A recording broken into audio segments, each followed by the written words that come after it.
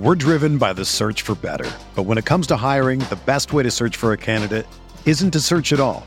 Don't search, match with Indeed. Indeed is your matching and hiring platform with over 350 million global monthly visitors, according to Indeed data, and a matching engine that helps you find quality candidates fast. Ditch the busy work. Use Indeed for scheduling, screening, and messaging so you can connect with candidates faster. Leveraging over 140 million qualifications and preferences every day, Indeed's matching engine is constantly learning from your preferences, so the more you use Indeed, the better it gets. Join more than 3.5 million businesses worldwide that use Indeed to hire great talent fast. And listeners of this show will get a $75 sponsored job credit to get your jobs more visibility at Indeed.com/Blue Wire. Just go to Indeed.com/Blue Wire right now and support our show by saying that you heard about Indeed on this podcast. That's Indeed.com/Blue Wire. Terms and conditions apply. Need to hire? You need Indeed. What's up, y'all? It's Drewski, and I've teamed up with Mountain Dew to produce a hilarious new basketball podcast called The Dew Zone with Drewski. Learn the backstories of your favorite ballers and celebrities like Jamal Murray. Did you have like a favorite team? Was it the Raptors at the time or no? Was the Raptors even started around that time? Come on, bro. I ain't that old, fam. You talking like I'm 50. Taylor Rooks, Asia Wilson, and many more. You won't want to miss this. Listen to The Dew Zone with Drewski on Apple Podcasts, Spotify, and wherever you listen to podcasts.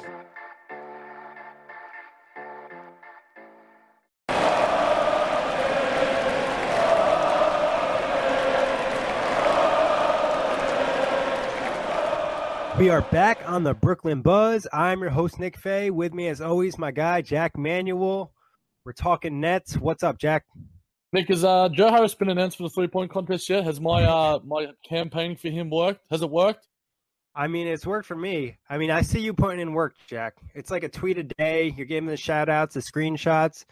And, like, I've been impressed with Joe Harris, not only the three-point shot, but his overall game. He's really developed. Yeah, the consistency for my boy. I mean, I'm going to get me one of them statement jerseys, get a Joe Harris one with D'Lo out. He's become my GOAT. 7 straight games in double figures for Joe Harris. Going into the season, you never would have thought that, he would sort of supersede the expectations of someone like an Alan Crabb, who was sort of a guy that we wanted originally and we paid quite a bit for, if you're looking at it in the scheme of salaries. Whereas Joe Harris right now is doing all the right things, and even is contributing on the defensive end, and his passing has just come up in leaps and bounds. Really become a real stalwart of this Nets system. Yeah, a real developmental piece. Random talk about Joe Harris. Before we get into the latest Nets games, you can always listen to Brooklyn Buzz on iTunes, Blog Talk Radio, and OTGBasketball.com. But last 2 games against the Hawks, a home and home, Saturday at home, and then last night on the road. Funny enough, we come out dry in the home game, and we look great in the away game. We'll talk about the loss first. So what did you see from the Nets in Saturday's loss at home to the Hawks? It just seems to be what happens to us, Nick, when we get in those funks. We mentioned it before when we talk about some of our losses. There's just no pace and rhythm to our game. We get on a couple of good possessions, but they're immediately thwarted by, a lack of engagement on the defensive end, or we just give up some easy threes, or they make some good buckets. And by that token, we can't get it back. I think I was mentioning to you as throughout the broadcast, it was like 1 step forward, 2 steps back. We'd nail a 3, but then we'd give up 2 in transition. We'd have a turnover or something. So it's just one of those nights where the Nets, certainly weren't locked in, coming off a bit of a road trip. Yeah, coming off a bit of a successful road trip, they weren't locked in. And we saw this before. When they came off the win against the Cavs, they faced the Knicks on a Friday night. They did not look well. Kenny was worried about it going to the game. And like you said, it's just the inconsistency. Low-key, the Hawks game probably was one of our worst performances of the season. Luckily, we just hit a ton of threes, so it kind of kept the score close as well. The Hawks, as we know, aren't a very talented team. So I think, the Nets really just didn't, like you said, didn't play with energy. They didn't play with pace, and they didn't attack the Hawks, even though they even probably have more talent than that team, and they should be able to go at them a little bit and feel a little bit more confident, especially at home. I think the 3 o'clock start kind of messed with them a little bit, but still no excuses. No, you're definitely no excuses. And I think you mentioned on your Twitter during the game as well, Nick, the 3-point shot, I think it flattered us a little bit because it sort of it covered up some cracks that were intermittently showing. when we play our best basketball, we mentioned in the Dallas win and in some of our other more impressive wins, we play good in and out basketball, so we're able to, go well on the inside. And that's one thing that I was really disappointed about, despite the fact that we don't have, elite bigs.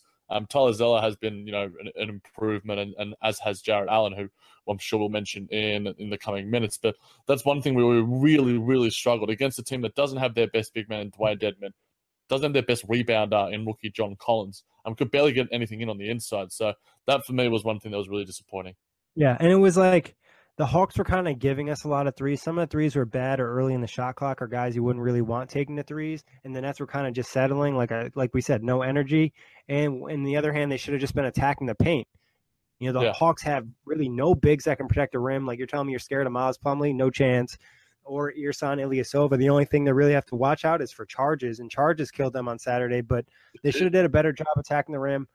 I felt like, obviously, it was Rondae's first game back from injury, but there was a couple times where he should have probably got more touches in the post. Like, I think it was back-to-back possessions. They gave it to him against Luke Babbitt, and in one possession he scored, the next one he got fouled. They really had no answer inside, so they needed to attack the rim a lot more. I actually wouldn't have mind seeing Isaiah Whitehead in that game. I think he would have had a nice little niche in that game just for the fact that he would have brought some energy and he would have attacked the rim and at least forced the issue. Yeah, and I think that's one thing that we really liked. You mentioned the charges, whether I think there was some iffy calls. I think some of the refereeing this season, whether it be the ejections or just the last two games were kind of shaky for the Nets against Atlanta. It felt like they got better calls in Atlanta than they did at home in Barclays Center. It was weird. It is strange because normally, the home team obviously gets the rub of the whistle, but like in this case, I guess it sort of just worked against us. But yeah, I think it's always a game of runs for us, and I think when we go on those runs, as we saw in the second game against the Hawks, that's when we can look really good, and that's when we can get into a serious flow and get into that really nice style that we like to play. Yeah, and I mean, it's like we were just really high on the Nets after the road trip, and I think this is kind of something we should have more so expect. It's a young team. They still never, won more than 20 games in a season, so they don't even know how to handle the smallest type of success. Going 2-1 on the road trip isn't crazy, but for a team like the Nets, it's a big deal. So as they progress, things will get better.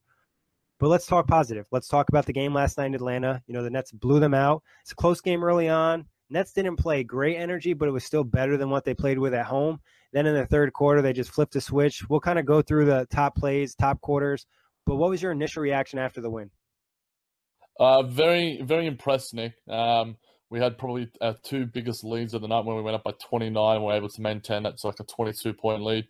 To be able to maintain that, not let the Hawks back in the game, like harking back onto the last game I was mentioning to you before we started recording, I just expected the Nets to go on one of their sort of patented runs that we've seen against some of the lesser teams, but we just couldn't do it. Whereas in this game, we started off a bit slow. It was sort of emblematic a little bit of the Grizzlies game, but the Grizzlies obviously have maybe a little bit more talent. A guy like a Marc Gasol, even though he didn't play in that fourth. But, when we went on that 17-0 run in the third quarter, it was lights out from there. And it was, guys like our boy, my adult son, Jarrett Allen, doing his thing, and guys like LeVert, and then Spencer Dinwiddie just killing it as always.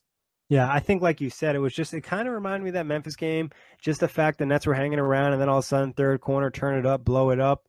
It's just nice to see, and it's nice to see the Nets respond. They knew that loss at home was bad, so they came out and they performed and got the win, and I thought that was big. If they were to lose last night, I would have been pretty upset about the season. It helps give them some momentum going to those Mexico City games. But who do you want to talk about first, Jarrett Allen or Caris LeVert? Oh, Nick, I don't know how much time we got, mate, but I could speak about either. I was watching some video from some of the Nets Daily guys that were showing just some of the pick and roll action from both of those guys, and the chemistry. It's salivating just to see them, how they're working already. That one pass by LeVert to Allen for the oop, I've had on repeat all day today. I could watch that. It was like CP3 to DeAndre Jordan. It was just so smooth. Let's start with Caris, because that boy's been balling lately. Yeah, we mentioned him on the last pod. He really bounced back in the last 10 games. But then last night, he's just as a ball handler, he's looked so much more comfortable. He's looked so much more confident. Obviously, with the injuries, he's stepped up as that backup point guard, especially with Kilpatrick and Whitehead not really handling the duties. But like you said, last night in the pick and roll, he really took advantage. And I think one thing you're just seeing is he's just getting so much more comfortable and he's understanding the situation so much better. A lot of time early in the season or last season, he would get in the paint and he'd get past his defender, but he'd end up in no man's lands or he'd end up with a turnover or trying to take a tough layup at the rim. He's a lot more under control, I feel like, a little bit more every game. Yeah, and some of those pull-up Jays have gone in quite nicely. I think he looks a lot smoother with that jumper. We were mentioning early in the season how he lacked a little bit on the offensive end, but we know the mechanics are there, so it was all about just confidence and rhythm, and he's got that in spades now. I think, obviously, we mentioned a million times the loss of D'Lo has hurt us, but it certainly helped Caris individually, and even Kenny mentioned that specifically. Upon drafting him, they saw a lot of point guard abilities in him in terms of his handle and his ability to see the floor and his length. But the fact that we've had so many injuries, we've probably got our third and fourth best ball handlers running the show right now, and they're running it very, very well. D'Lo has had his issues in terms of turnovers, but when we get back, at some stage in the future, Jeremy Lin and D'Angelo Russell. Those are four very capable ball handlers and guys that can create their own plays. And I think having those, you mentioned your love for guys that can just create, and then create their own shot as well. Because Caris and Spencer, in the absence of our two guys, in Lin and Russell, they're getting all the confidence in their world and all the reps in the world. And I think it's going to pay off in terms of the future net plays. For sure. And I think you mentioned it, the fact the Nets, when they drafted Caris, there was a lot of talk about him being a point guard. And a lot of people were like, 6'6", is this 6'7"? Is this guy a small forward or shooting guard? But the Nets always mentioned point guard when talking LeVert. And I think his passing ability is definitely something very underrated. And you saw it last night, like you said, with the alley-oops to Jared Allen. You see it on display, and just as he gets more comfortable, he's just seeing the floor a lot better. Like I said before in a previous pod, we have to remember, Caris LeVert didn't even have a full rookie season. He's missed a lot of basketball the last few years. So he's starting to get healthy, starting to get adjusted to the game. Things are looking really well. Just to give his stat line a quick shout out real quick, 17 points, 7 of 13 from the field, 1 of 3 from three, 2 free throws, 6 assists, 2 rebounds, 2 steals, 1 block, and only 3 turnovers. Nice game from Caris.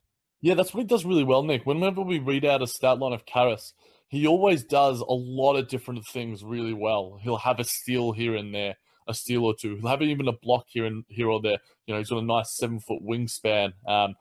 Being a sort of longer, ganglier guard, which certainly helps him. Similar to Spencer, both of those guys are over 6'5", and their length and is helping them see the floor in a lot of different ways. Because you look at a guy like Dennis Schroeder, I think he's only about 6'1" or 6'2". You got those few inches over him, just shoot it over him. Why not? And, being able to throw those alley passes to Allen and, Spencer Dinwiddie has developed a really nice pick and roll chemistry with Tyler Zeller. He's bringing out the best in him. I just like the chemistry that these guys are building with their teammates. And it's certainly, hopefully, that continues in the future. And then, D'Lo can come in and, he's got that great relationship with someone like a Damari Carroll. So it's nothing but good things for some of our young guys because, Spencer Dinwiddie, I think, should be in the conversation for most improved because there was this stat, I can't remember if it was NBA TV or ESPN today. He's the third in players with the most straight games with 6 or more assists. Harden has 28 games of such. CP3 has 16. And Dinwiddie has 9 straight games with 6 assists or more. So that is a fair company to be in. Yeah, I think Spencer definitely has. He'll get mentioned in the conversation.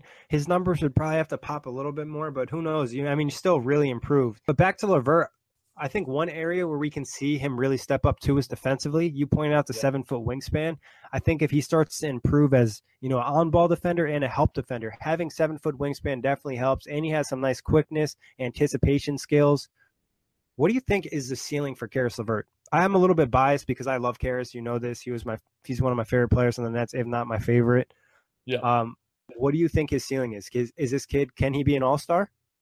I'm going to go fringe all-star, so maybe like a one or two all-star appearances, if that, Nick. I like a lot of the tools that he has, but in a really loaded NBA, just being realistic and the position that he plays, there are so many great guards in today's game that are often overlooked. And our guy, D'Lo, is probably, if they're playing together, I think he's probably the more likely of our guard trio, so to speak. You look at Spencer Dinwiddie right now. for me, he has been absolutely balling out. And, you compare numbers to last year. But Caris LeVert, like you mentioned, if he can engage well at the defensive end, lift that number, get that shot really, really consistent, and having guys have to guard him, that's going to open up the lanes for him, which he's really good at. He's got a nice handle when he's in control. So I think if he can engage more defensively and keep knocking down that shot, then certainly the sky's the limit for him, and he can certainly be a very, very serviceable starter for whatever team he's on, and hopefully that's the Nets for the future. But yeah, I like the game he had last night. If he's engaged one-on-one defensively, because we know he's quite good at anticipating, like you mentioned, and getting some steals. But if it's that one-on-one defense, sort of like, a la Sean Livingston back in the day, then I think he can certainly grow and grow. Yeah, I think a fringe all-star is pretty fair.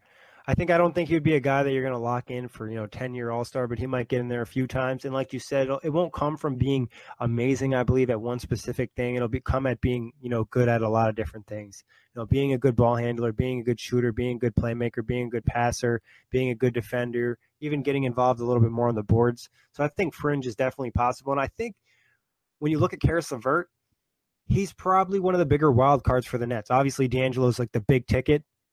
But when you look at LeVert, the Nets, they don't know. We don't know. Nobody really knows what exactly he's going to be. But if he was a fringe all-star, that would mean a lot of success for the Nets moving forward, having such a great pick with the assets they did have.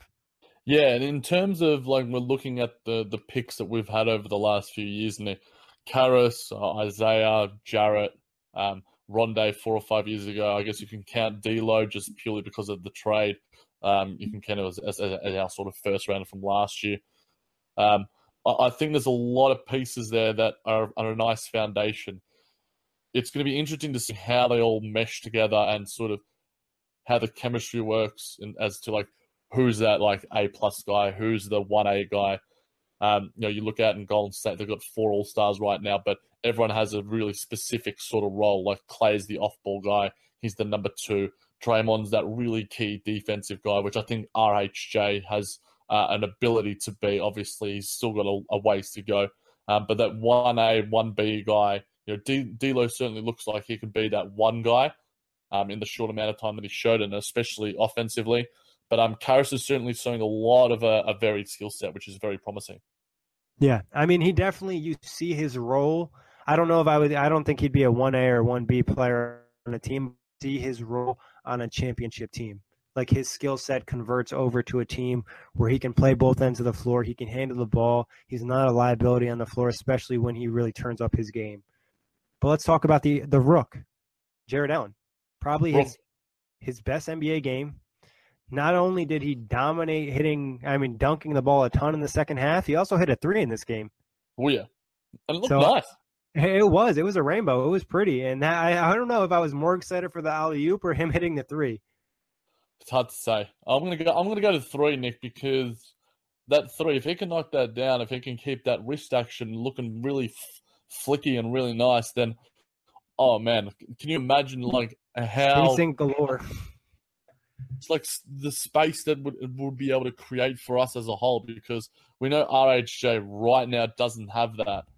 But if we can have a 5-man lineup with 4 players that can hit the 3, that's what you're looking for in today's NBA. Ideally it's 5, but not everyone's the Houston Rockets, and in some cases the Golden State Warriors when they play the right lineups. But if you have 4 players who can nail that shot. Now, Jarrett Allen has made one of them, so we need to taper our expectations. But the fact that he has hit it, and the fact that mechanically it looks okay, and in terms of confidence-wise, Kenny's going to give him the green light. I think the key. He's looked good in practice for the footage I've seen. Obviously, I haven't seen a ton. It's been the Nets Daily guys or the Brooklyn Nets stuff. Yeah, it's nothing crazy, but it hasn't looked bad at all. No, not at all. And I think as well, if we're looking at it, he's forcing himself into getting more rotation minutes because he's just playing so goddamn well with what he's got. I think 21 minutes last night is one of his higher minutes for the season. I wouldn't be surprised if by All-Star break he's getting consistently 25 minutes. He's going to have a game off here and there because that seems to be the way with a lot of NBA players and a lot of management, especially with the young guys, because we don't want to see happen things to him like what happened to a guy like a John Collins where you got that AC joint injury. We'd much rather have him, fresh entire season, get him really, really pumped and amped for a big preseason next year, and then coming back for his sophomore season back stronger and fitter than ever. But that's one thing I think we're both probably really high on, is the fact that he was able to really impose his presence, physicality, and just his body out there. He looked like he was a man. He looked like he was throwing it down, and that was something that was really exciting. Yeah, definitely. I mean, it's just exciting. And the 3-point shot, like you mentioned, this is spacing. And the fact Rondé is improving, I don't know if he'll ever be a 3-point shooter. The fact he can at least hit mid-range helps give you some more spacing. And Allen just is such a nice fit for so many things the Nets want to do. And like you said, I think they'll be smart about it and not play him, overplay him, because he isn't the biggest dude. But I already saw Nets fans tweeting out, they want Jared Allen from the start. Yeah. Which I know if it'll happen, which I don't think starting is that big a deal. I think it's almost a little bit overrated now in the NBA's. And it's more about closing. And Yeah. I think he probably has earned himself in the closing lineup, because this was probably before the Hawks game last night. I think he has the highest defensive rating on the Nets, like in terms of like the best. Yeah. So it's pretty good stuff when you're a rookie. Absolutely. And it's just purely because he already has a really good NBA feel. There's times where he can go missing, obviously. He's still finding his way against some of the big guys around there and knowing when to sort of hedge in those pick and roll defense situations. But he's getting the reads already. He's getting the reps already. I've mentioned in a previous pod that I want to see guys being rewarded for playing well by being rewarded with extra minutes, whether it's 2 or 3 a night, or whether it's a case of, they're in the flow. Like, I think RHJ in that Portland game played like 36, 38 minutes because he purely was our best player offensively. And not offensively, D'Lo was probably offensively, but defensively, he was just kept on making plays. If Jared Allen's going to keep on doing that, obviously you're not going to play him 38 minutes. He doesn't have the body and he doesn't have the stamina to do so yet. But I wouldn't be surprised at some stage this season if we see him play 28 minutes once or twice, maybe even 3 times. Yeah, I would definitely wouldn't be surprised, especially when he gets closer to the year and maybe, if the Nets are out of the playoff picture completely, they start to sit some of the vets and let him play big minutes. I think we should break it down. We'll talk his offense, then we'll talk about his defense. We'll talk offense first. Obviously, we mentioned the 3-point shot, but just the ability you see that he has on the pick and roll, finishing the alley-oop, it may seem like an easy thing, but it provides the Nets with even more spacing. And I saw this on the Karras and Jared pick and roll afterwards, where Karras, I think he had like a teardrop or a finger roll. The big had to rotate so much farther back because he was so worried about Allen finishing the oop. It gave Karras the easy shot right at the rim, clear path, clear view. And it just, talks about the vertical spacing he brings to the offense. Yeah, it provides so much when you've got a guy.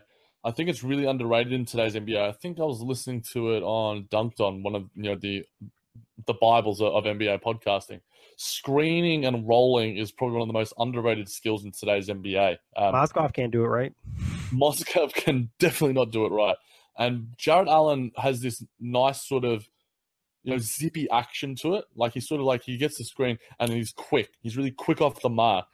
He's got really nice feet that I really like. And he's got that sort of zip and that agility about him. And it puts a lot of pressure on the defense. It does. And I think one thing that I've already seen, not necessarily a transformation in, but a development in, is his hands. Just his hands are a lot more ready, and they're a lot more. It's hard to think of the adjective, like clunky and sticky. Like he's got the ball. He can obviously palm a ball with like his pinky finger because he's so huge. But obviously he was a bit more hesitant. He was a bit more worrisome, a bit more tentative. It sounds stupid, but he practiced probably catching the ball, hard passes. I think before one of the games. I did.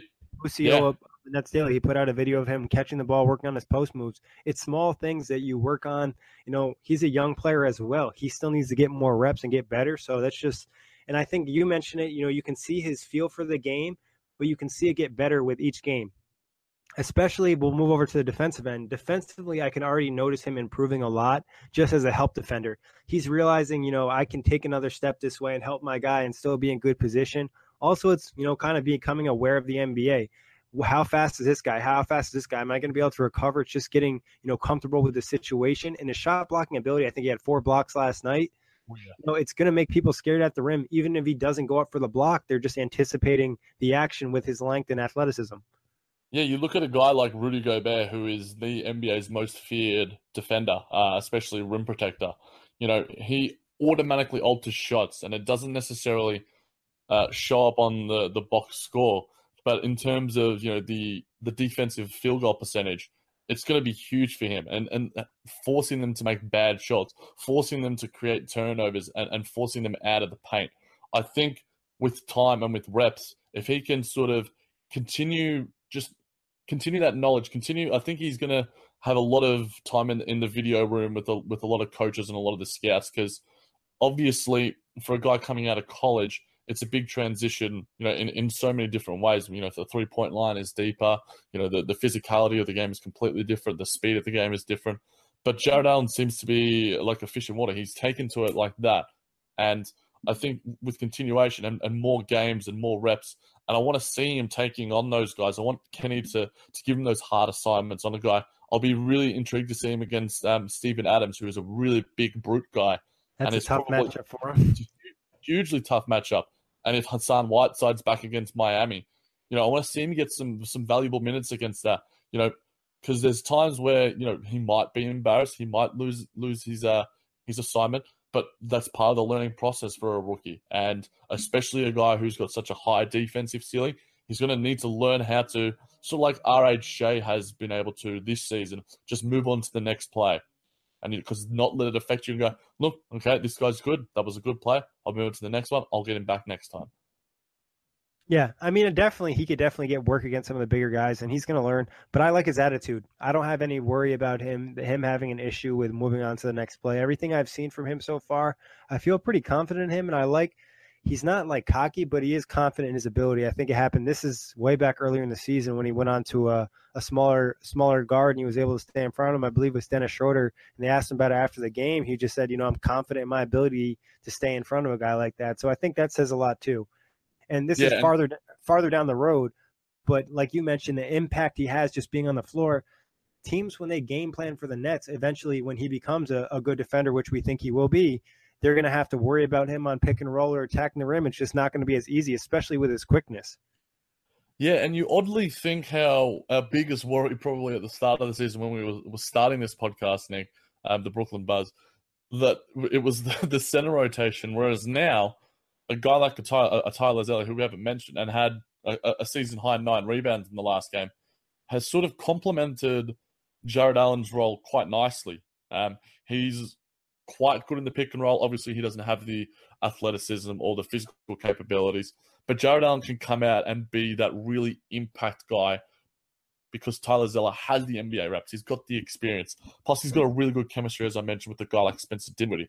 You play those lineups with Karis LeVert and for like 5 to 12 minutes a night, that's going to be some fun viewing. Yeah, for sure. I mean, we always say this. I mean, the Nets aren't great, but it's easy to get excited for the future of this team with all the pieces, like you said. And then just the guys coming in like Zeller who are just playing well. It feels good for the Nets organization and see some of these guys that are not really talked about and unproven and come in and have nice moments with the team. Yeah, they deserve But anything it. you want to touch on before we get out of here, Jack? Just quickly, Nick, we had a season high 30 assists in the game against Atlanta. So it showed when we play well, exactly. It's always ball movement. It leads to good shots, whether it's inside and outside. It's a lot harder to. One of my favorite sayings: it's a lot harder to defend a moving ball than it is a stagnant ball. Look what's going on in OKC. That's when we looked our best because obviously we don't have the elite NBA talent. But when you've got a system that encourages lots of touches, lots of movement, it's a lot harder to defend and it gets you a lot better looks. So we continue that ball movement. One little tidbit, one little negative from the game was the fact that we had so many turnovers, whether that was to coincide with our assisting. Guys like Karis LeVert can be a bit sloppy sometimes, but he wasn't that bad. But in a team against a team like Atlanta, you can probably get away with it.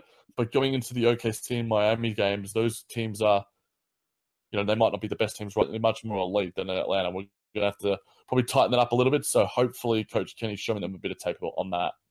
Yeah, definitely cut them in half. I mean, It's going to be a tough matchup in Mexico City. That's where we got OKC and Miami Heat. If you didn't know, it won't be at Barclays Center. Nets kind of expanding their international presence.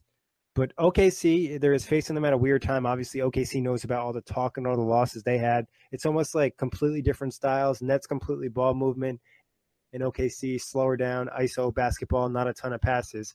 So I don't know if the Nets are going to be able to steal that one. It depends on OKC and if they're going to finally get their stuff together. Miami, on the other hand, that's not a completely terrible game. Like you mentioned earlier on the pod, Whiteside could be out, and the Heat are just struggling. Dragic hasn't looked great. They also don't play super fast either, so it'll be interesting to see how the Nets keep their pace up in both these games. Yeah, the clash of styles and the defense is going to be key, and how we take care of the ball, Nick. So hopefully we can get a win, maybe two. But if not, hopefully we can at least. If the Nets get 3 wins, we have to do something special. We'll have a think about it. If for anyone listening, tweet at us at the JMAJBT, at OTG Nick, at OTG Basketball. Shout us out. We'll do something crazy. Hook you up with something. I mean, maybe we'll hook you up with a rookie card or some T-shirt or something. But if the Nets win 3 straight and they beat, obviously Atlanta last night, OKC and Miami, I'll be pretty happy. Oh yeah, if we can beat OKC, I'd be more than happy. I have one friend that he's like a bandwagon OKC fan, and he already started talking shit about the game. First off, bro, you guys are supposed to be a top 4 playoff seed in the West, and you're not even currently in the playoff picture. And we're, on the other hand, not really supposed to do anything. We lost arguably our 2 best players in the season, and we're still finding a way to win games. That's one thing about OKC as well. There haven't been any health issues really. Patrick Patterson had that preseason surgery, but he hasn't looked good. He hasn't looked good at all. And a lot of people, I think you and I mentioned on one of the outlets as well. But I'm praying that Russ doesn't have a triple double, Paul George doesn't light it up from 3, and Melo just does his ISO thing and just nail everything. But we'll have our fingers crossed here at Brooklyn Buzz, that's for sure. Yeah, for sure. God bless. Go Nets. Hopefully they can pull off the W. And as always, you can listen to Brooklyn Buzz on iTunes, Blog Talk Radio, and OTGBasketball.com. Thank you, Jack, and thanks everybody for listening. Go Nets. Nobody builds 5G like Verizon builds 5G, because we're the engineers who built the most reliable network in America. And the more you do with 5G, the more building it right matters. The more your network matters. The more Verizon engineers going the extra mile matters. It's us pushing us. It's Verizon versus Verizon. 5G built right from America's most reliable network. Most reliable based on rankings from RootMetrics second half 2020 U.S. report of 3 mobile networks. Results may vary. Award is not an endorsement. Everyone is talking about magnesium. It's all you hear about. But why? What do we know about magnesium? Well, magnesium is the #1 mineral that 75% of Americans are deficient in. If you are a woman over 35, magnesium will help you rediscover balance, energy, and vitality. Magnesium supports more than 300 enzymatic reactions in your body, including those involved in hormonal balance. From functional medicine doctors to mental well-being and female hormone experts, we all know that magnesium is the one mineral to improve all aspects of well-being and health. But which one? Magnesium Breakthrough from Bioptimizers, the trusted choice recommended by leading experts with 7 best-absorbed forms of magnesium to ensure your body receives the support it needs for overall well-being. Go to bioptimizers.com/balance today and use code BALANCE10 for 10% off. Support your journey to wellness at bioptimizers.com/balance. Magnesium Breakthrough from Bioptimizers, your foundation to optimal health and vitality.